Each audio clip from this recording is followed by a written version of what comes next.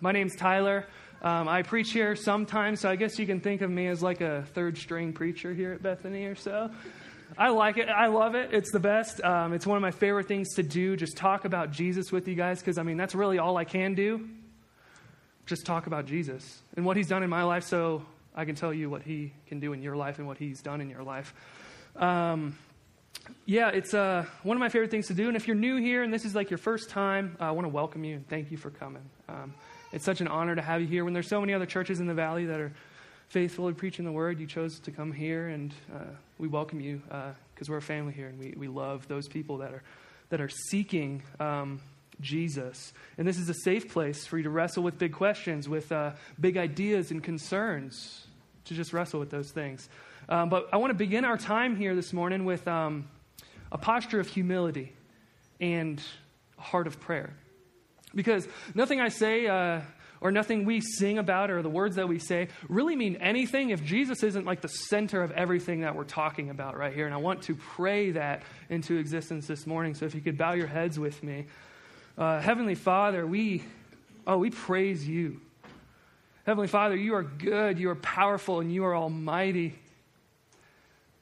Your love is so present and so moving. I pray that we can grasp that. I pray that we can even just touch that this morning.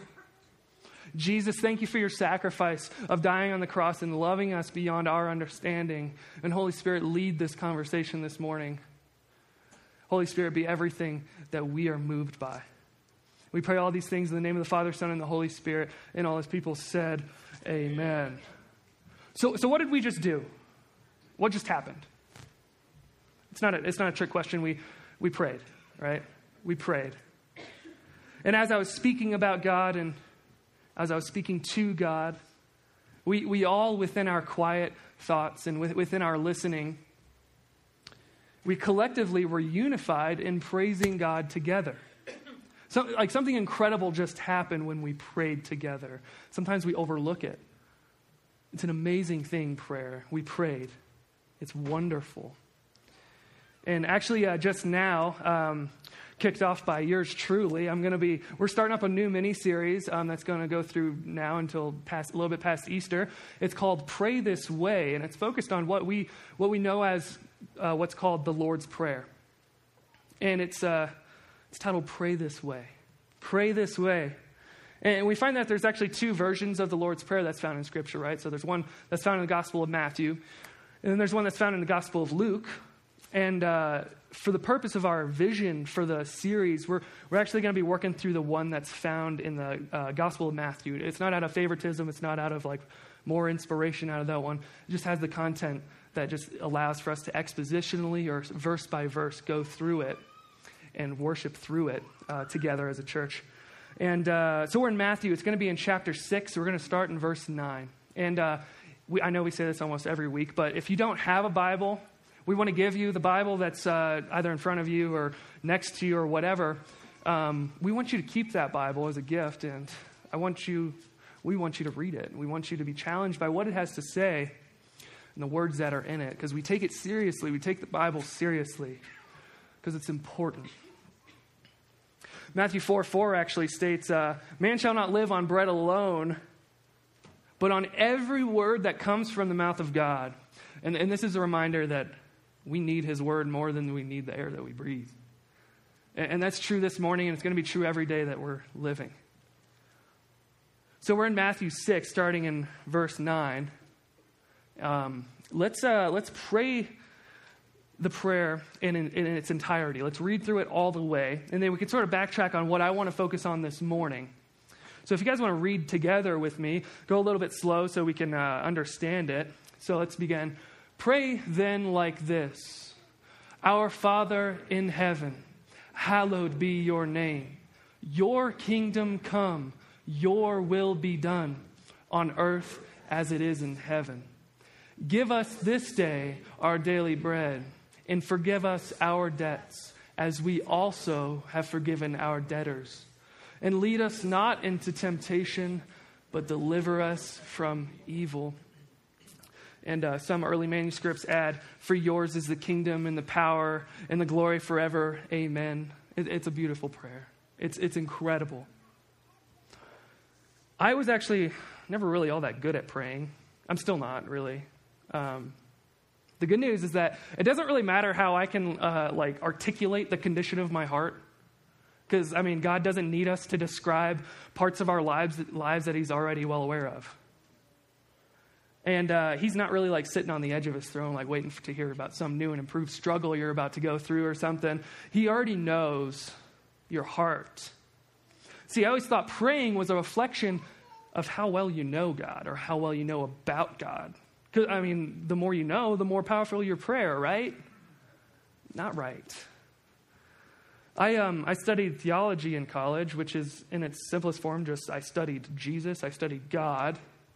I took church history, I took systematic theology 1, I took systematic theology 2, took Greek 1, Greek 2. Well, I guess I can't really say I took Greek because Greek tends to take the soul right out of you.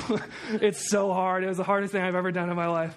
But I loved it. But the entire time I was taking them, I was under the impression that the more I know about God, the better off I'd be with how I pray, or the better off I'd be with how I preach or minister. I suppose I really just confused sanctification with self-improvement. In other words, I confused God-led spiritual maturity with other people-led spiritual envy. I saw what other people had. I saw this knowledge that all these other people had, and I was like, oh, I want that. I want to be smart. I want to be able to win a conversation when we're talking about Jesus with someone. But the thing is that crumbles when it comes to really hard situations in your life. So when you actually need Jesus, and these huge ideas will help sometimes, but in the reality of it, we need those simple truths of the gospel to permeate in all parts of our lives so we're able to love others unconditionally. And don't get me wrong, theology I think is one of the most amazing disciplines. I think it's one of the most incredible things that someone can pursue academically. But like every good thing, I turned it into a bad thing, right? And when I was a senior in college, I was struggling with a multiple of things. And loneliness was one of them, anxiety, isolation. And I remember there was a moment when I was so overwhelmed with my classes and my work and my overly busy schedule. And I was just sitting there. I put down my Greek flashcards and I put down all my textbooks and I picked up the Bible, and I was overwhelmed with how unfamiliar the Bible was to me. I was so unfamiliar with what it was and what it meant to me. And I was looking at it, I had nothing to say, I had no prayers to pray, I had no thoughts to think, so I just wept because it broke my heart. I was terrified at the fact that when I knelt down to pray, I had nothing to say. I had no words to speak. But let me tell you something that changed my life in that moment, though. One of the best prayers that you could ever pray is, Lord, I don't know what to pray. I don't know what to pray. That's something he can work with. That's a great prayer. At least it's honest. Sometimes when the only words that we can speak that come out of our mouths is, I need help, our words are actually finally reflecting the condition of our hearts. I need help. I need help, Jesus. I need you. I need a Savior, Jesus. We're actually reflecting the way our heart always is. It's honest. That's a prayer that Jesus works wonders with because guess what? He responds to this prayer of ours in Matthew 6 with the Lord's Prayer when he says, pray then like this. Our Father in heaven, hallowed be your name. The rest of our time here spent this morning will be on this verse, our Father in heaven, hallowed be your name. And there are three central truths that I found in this passage that I think can really pertain to our prayer life and what can really fuel it. The first in which I want to look at is the Lord's Prayer is a model prayer that reflects a posture of humility. I once heard, maybe you have as well, that the Lord's Prayer is in fact a declaration of dependence. A declaration of dependence. See, it's not like what we know, the declaration of independence, declaration of dependence. Pretty tricky, right? I'm not that clever. I didn't make it up. I'm not that clever, but it's so cool. It really is. It's a declaration of dependence. The point is that the first action for us to take when praying to the God of the universe, the Almighty God, is to recognize where you stand in relation to Him. Actually, not even like where you stand, where you bow in relation to Him, because standing's not much of an option at this point. 1 Peter 5, verses 6 through 7 state this: "Humble yourselves, therefore, under the mighty hand of God, so that at the proper time He may exalt you, casting all your anxieties on Him because He cares for you." Tim Keller, one of my favorite pastors, he states this in his little book called The Freedom of Self-Forgetfulness. And I just love that title, The Freedom of Self-Forgetfulness. It's a super short book. I encourage you to read it. And he's writing about the teachings of the Apostle Paul on humility. And I want you to pay close attention to the language that Keller's using and the terminology that he's going to be using in this. And he says this: gospel humility is not needing to think about myself. Gospel humility is not needing to think about myself. Not needing to connect things with myself. It is an end to thoughts such as, I'm in this room with these people. Does that make me look good? Do I want to be here? True gospel humility means I stop connecting every experience, every conversation with myself. In fact, I stop thinking about myself altogether. The freedom of self-forgetfulness. The blessed rest that only self-forgetfulness brings. True gospel humility means an ego that is not puffed up, but filled up, that is totally unique. Are we talking about high self-esteem? No.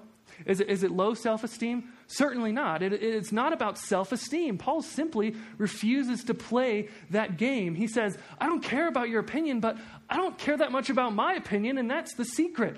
A truly gospel humble person is not a self-hating person or a self-loving person, but a gospel humble person. The truly gospel humble person is a self-forgetful person.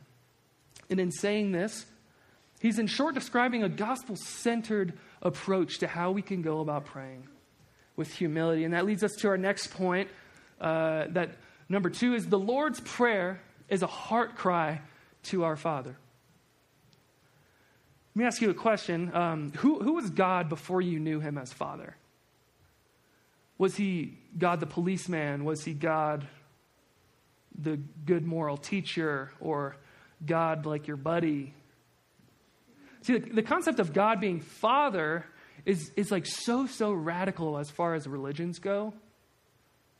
See, the God of the Bible is triune in nature. You know, the Trinity. We have God the Father, God the Son, God the Holy Spirit, 3 in 1. 3 members that make up one God. None greater than the other, none lesser than the other, but together making a divine and perfect union as God. And I think what's most important is that we grasp the identity of God the Father this morning, especially within this passage, and that we understand how intense and how meaningful it is when Jesus prays our Father. He says, our Father. Not the Father, not my Father, not his Father, not her Father, but he says, our Father. Do you know why he says our Father? It's not a mistake. In those 2 words, the entire scope of what it means to be adopted into God's family is defined. This idea of adoption into his family. Jesus says, our family, because he is saying that through faith in him, we're no longer children of wrath, right? That we're no longer enslaved to the sin that has caused separation between him and us. That through his work on the cross, we're no longer defined by that which God hates. And the term father has many implications. I mean, being adopted by the Heavenly Father means your family. Your family to the God of life, to the Creator God. You're also loved. You're loved beyond human understanding. Now, it's not like that fake sort of love, like I love, I don't know, Sun Chips or something like that. It is a real love that is self-sacrificial. It's selfless. It's the kind of love that actually changes things. And it's the kind of love that Jesus displayed on the cross when he died for actually every one of you. It's that sort of love. And you are loved beyond human understanding. But you're also wanted. You're wanted. You're desired. When the whole world would have nothing to do with you, has no desire to have anything to do with you, you're actually wanted. You're wanted. And at that point, you belong. There's a place set for you at his dinner table. And this is just a metaphor, but it's set for you with an abundant feast of life and love, and is a place for you within his family at his table. And you're also protected. And you're provided for, not with just earthly needs, but you're provided for with a work that we could never finish ourselves. With a sort of saving grace that we can never conjure up on our own. He gives this to us because we obviously can't do it on our own. And it also means you're welcomed home. And that part actually just reminds me of the story of the prodigal son, and where the father sees his son in the distance that's betrayed him, that's spoken poorly of him, that's lived every earthly pleasure that he could possibly think of, and had no desire to have anything to do with his father. But the father sees him in the distance, and in fact, the story tells us that his father, he hiked up his pants, or his tunic, his robe, and he pulls it up, and he straight line sprints to his son. And in that culture, pulling up your pants and showing your legs at all was absolutely humiliating. It was absolutely frowned upon. So when he pulled up his pants, and he did that so that he could sprint to the child, he was humiliated, but he didn't care because he saw his child in need, and he pursued him without looking any other way except for his. And Jesus does that. He was humiliated on the cross. He was hated on the cross, but he didn't care because he knew what it would have to take to reach out to those in need and to reach out to those that needed to be saved. And that list can go on and on because Scripture over and over tells us how good our Heavenly Father is. And I think that I would actually add one more word to the list. Forgiven. We're forgiven. You are forgiven. You are forgiven. You're forgiven. John 1:12 states, "But to all who did receive him, who believed in his name, he gave the right to become children of God." And 1 John 2:1-2 states this, My little children, I'm writing these things to you so that you may not sin. But if anyone does sin, we have an advocate with the Father, Jesus Christ the righteous. He is the propitiation, or the substitute for our sins. And not for ours only, but also for the sins of the whole world. How crazy is that? Not only for our sins, but also for the sins of the entire world. In the words of theologian J.I. Packer, he states this: what is a Christian? The question can be answered in many ways, but the richest answer I know is that a Christian is one who has God as Father. This leads us to the third truth that I want to see in this passage, is that the Lord's Prayer glorifies God in a mighty way. The final part of the verse states, hallowed be your name. Hallowed be your name. In other words, he's saying, may your name be above all other names. So at this point in the prayer, we've already bowed down to God in a posture of humility, placing his glory and his praise completely on him. And we've reflected on the fact that we're welcomed into the Father's family through Christ dying on the cross. And now we're brought back by his captivating and awe-inspiring presence. It's as if this was the reason we were created, right? To be brought back by this presence, to be in communion with this presence, to rest in our blessed assurance of faith in Jesus, and ultimately brought back brought back into the fullness of his presence. So what I want to do for this last part of the message is just get real practical. I want to know how my prayers can be meaningful and honoring to God in every moment. So the first thing I want to consider, that we want to consider when we're desiring to live in a reality of prayer, is ask yourself this: what distracts me? What is it in my life that's taking my attention away from praying altogether, or even pray, like while I'm praying, right? What distracts you? Is it your phone? Like having to have like this social anxiety of always being in contact with the people around you, getting their affirmation or their thoughts and that sort of connection? Is it social media where you always have to get likes and you get your pop notification or tweet something? I don't have a Twitter, so I don't really know. But you get it, and you know your attention's completely drawn to it. You could be doing anything in the world, then you hear your phone beep, and then you just pull it out of your pocket and look at it. What about your insecurity? Like not thinking your prayer is worth listening to at all. And I know for me, I'm sure a lot of you guys can relate. It was school and work, which are good things, but I was distracted by them. Selfishness is a big one. And overall, like obsession of your needs before the needs of other people. I think this is the big one: self-image.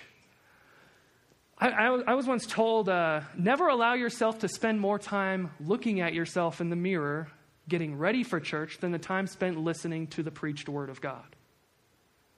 And when I heard that, my heart was like, I don't know how much time. Like I've been like so concerned about the way I look that my heart and my mind aren't even in the right place when I actually come to the service. Never allow yourself to spend more time looking at yourself in the mirror, getting ready for church, than the time spent listening to the preached word of God. And why does this matter? It matters because over time, we can become poisoned with this mindset that the way people see us, that the way people accept us, is going to have the final say on how we live our lives. But guess what? I promise you that it's not going to have the final say. I promise you that the way people think about you, the way that people see you, is not going to be the final product of you. I promise you that Jesus has already had the final say about who you are. And he calls you worthy. And he calls you loved. And the Father calls you his. No other name but his. And whatever distraction it may be in your life, the reality of it is that these things are hindering our ability to be in communion with our Heavenly Father. And they have to be dealt with. We have to find ourselves living in this reality of prayer because the world tells us to look this way, or to look a certain way, or to go this way, to think this way. So what are some ways that we can live in a reality of prayer? I think the first thing that we can do is be in constant prayer. It's one of the most straightforward examples, because if you want to live a life of prayer, you're going to have to pray often and frequently. And I don't mean like mumbling to yourself in like the grocery store. So you're going to start freaking people out.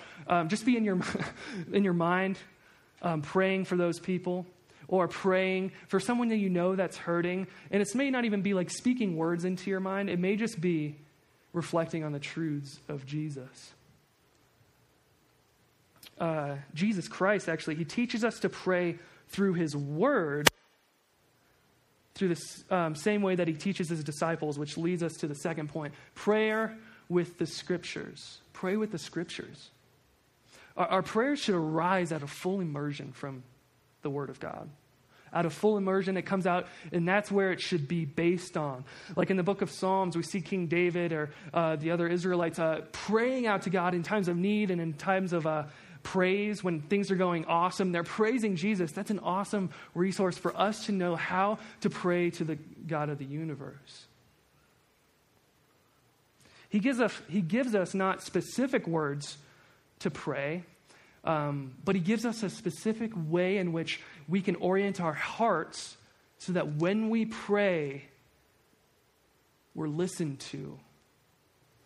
and that we're glorifying God and we're becoming more like him. The third thing is pray with people. Pray with people. Pray with other believers. Again, Jesus gave us the Lord's Prayer with every one of his followers in mind.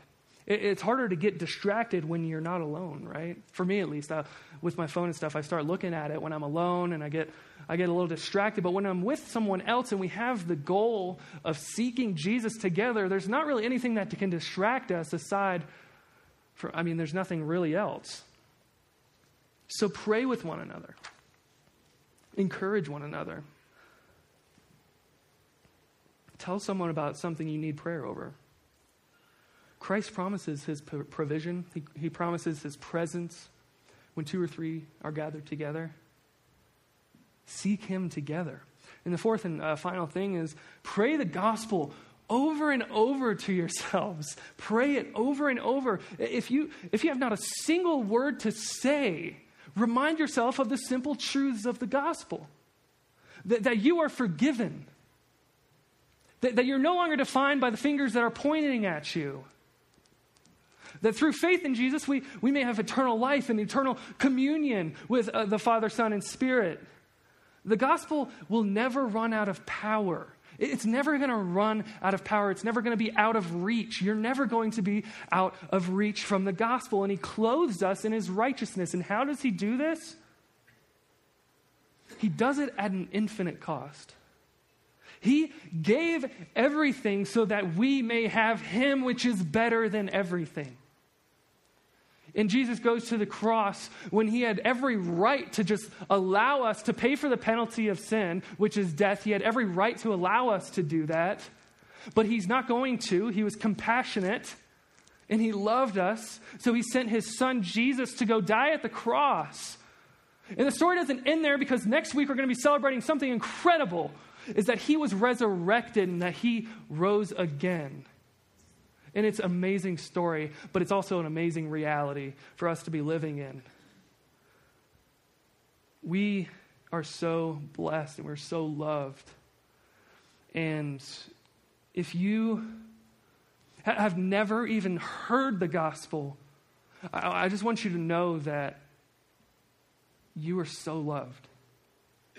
That you're worth so much. And we love you. Jesus loves you more than you can understand. But if you haven't reminded yourself again for the 1 millionth time that you're loved, do that again this morning. Do that again this morning. It's worth doing every single day. It's worth thinking about every single day, knowing how much you are loved and how much that love can flow through you and change the world around you. Because I don't know about you guys, but I've watched the news lately, and the world really needs some sort of love that's going to provide hope to people. It's going to need some sort of love that's going to help people, because there's too much hate. And Jesus has a lot to say about hate, and he's done already a lot to defeat hate. So I ask you, for the first or for the 100th or millionth or whatever time, turn back to him.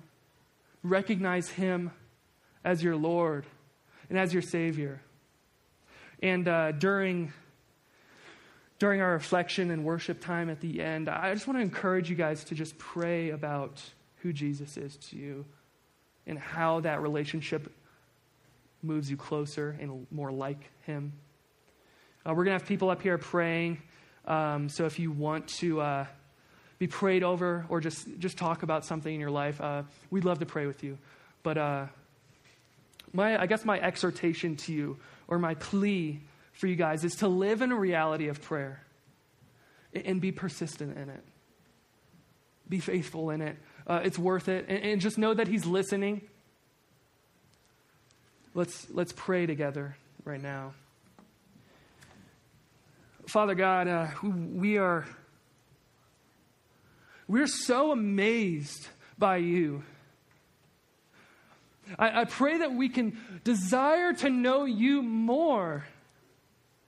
I pray that we can be in your word and learn your truths so that we can be more like you, Jesus. So that we can love the people around us, and by that love, they will know you. I pray that when we are all alone, that you remove any distraction from how you are going to move through us in prayer. And I pray for this time of worship, that we can honestly say either, I need you, Jesus, or I need a Savior, Jesus. I pray that our hearts can flow out of that truth, that we need you. And I thank you for this time. Praise you, Jesus. Amen.